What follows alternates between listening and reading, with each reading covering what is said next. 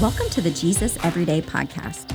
Here you will hear Pastor Ethan Callison journey with people just like you from Fellowship Community Church. Our goal is to engage in God's Word to find Jesus in the Scriptures every day. We desire this podcast not to be a substitute for your Bible reading, but rather a complement so that you encounter Jesus and live a changed life.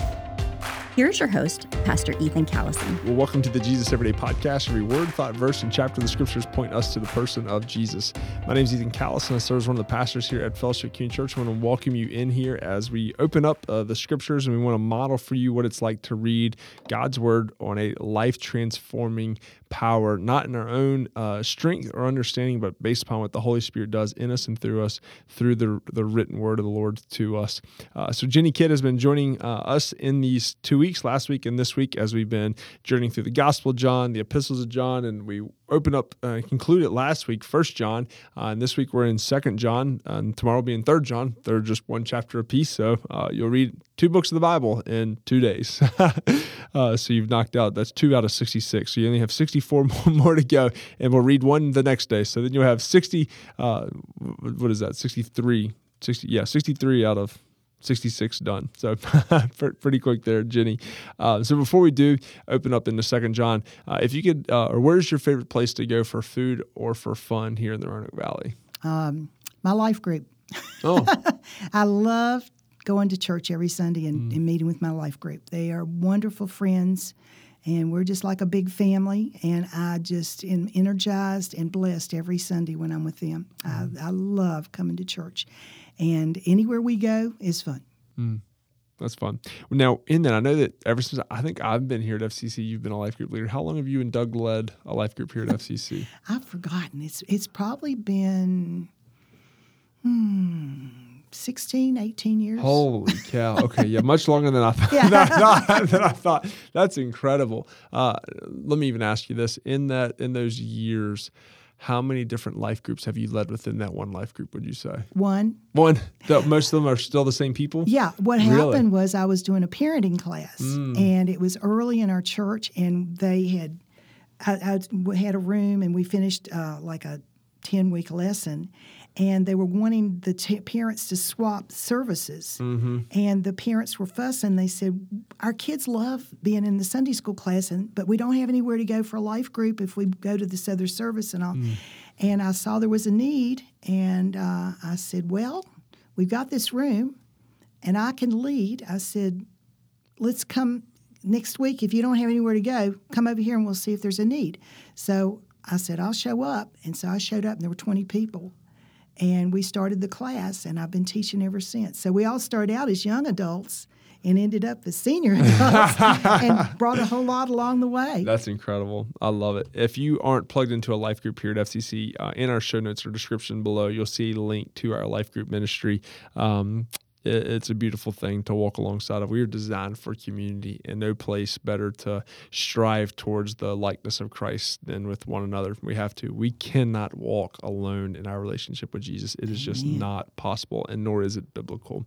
So we'll kind of hop off that, Jenny, as we open up here to 2 John chapter 1, the one and only chapter. What was the verse that the Holy Spirit illuminated that you highlighted and wrote down here today? Okay, if anyone comes to you and does not bring this teaching, do not receive him into your house or give him any greeting, for whoever greets him takes part in wicked works. That's a pretty strong verse here in verses 10 and 11. What's John getting as he writes this? Well, this is to the church to stand firm again against those false teachers and to keep loving other Christians. And he's also saying this is a Jewish fellowship of believers, probably in Ephesus, and they had a crisis with believers listening to teachers who were saying that Jesus was not God's son, and they were taking these people away from the fellowship. And the teaching he's referring to is the teachings of John. So he says, they don't have the teachings I've given you, then, because, of course, they didn't have the Bible then the other disciples, and he wants you to stay with his teachings and the teachings of the other disciples.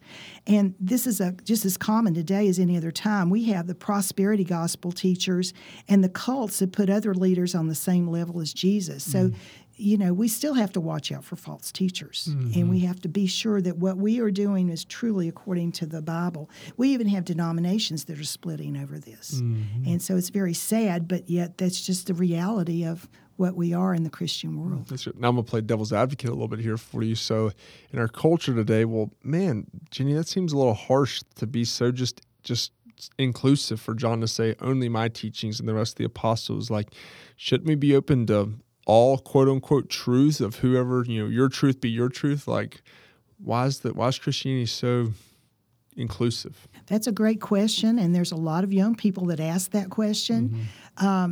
It's because Jesus said, I am the way, the truth, and the life. No one comes to the Father except through me. Now, that's not me saying that. That's the Lord and Savior, Jesus Christ. And if he says it, I believe it. And he is the truth. He is the way. Now, the other ways might be detours, but they don't come to the same place.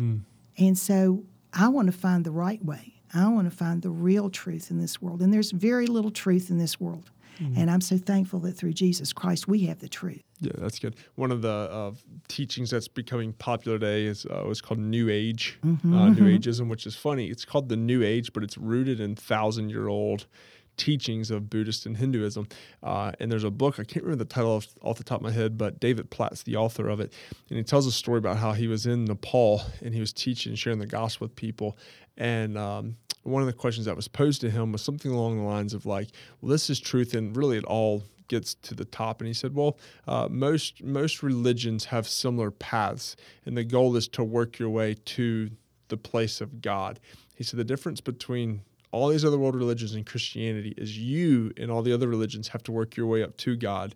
In Christianity, God comes down to us. That's awesome. And they were like, so he's like, and when you teach that to them, they're like, no, God can't do that. And it's so mind-boggling to them that God would leave. It's like, well, yes, that's true. So as you look in this, what are some points of as we move to that section of the Hear Reading Method, what are points of application for our lives in today's text? There's going to be a lot of people in this world who will challenge your beliefs about Jesus and morality as you travel this path. But don't listen to them and let them shake your faith. That doesn't mean you can't ask questions about what the Bible says, but you do it in a way that to understand its teachings. But if your doubts aren't satisfied, focus on Jesus' words and teaching more than anything, because he was sent by God to show us how to live lives pleasing to God. That's good. Well, how did the Holy Spirit call you to or respond to today's text? If I were praying to God, I would say, please, God, keep me ever watching for those who may come to me with false gospel, and help the alarm button go off in my heart through the Holy Spirit to know the truth. Help me resist those false teachings kindly and with respect, hoping to point out the false teaching. But if it's not received, help me to flee this teaching so I will not seem to approve or even relate to those teaching it. That's good. Thanks for joining us here today on the Jesus Everyday Podcast.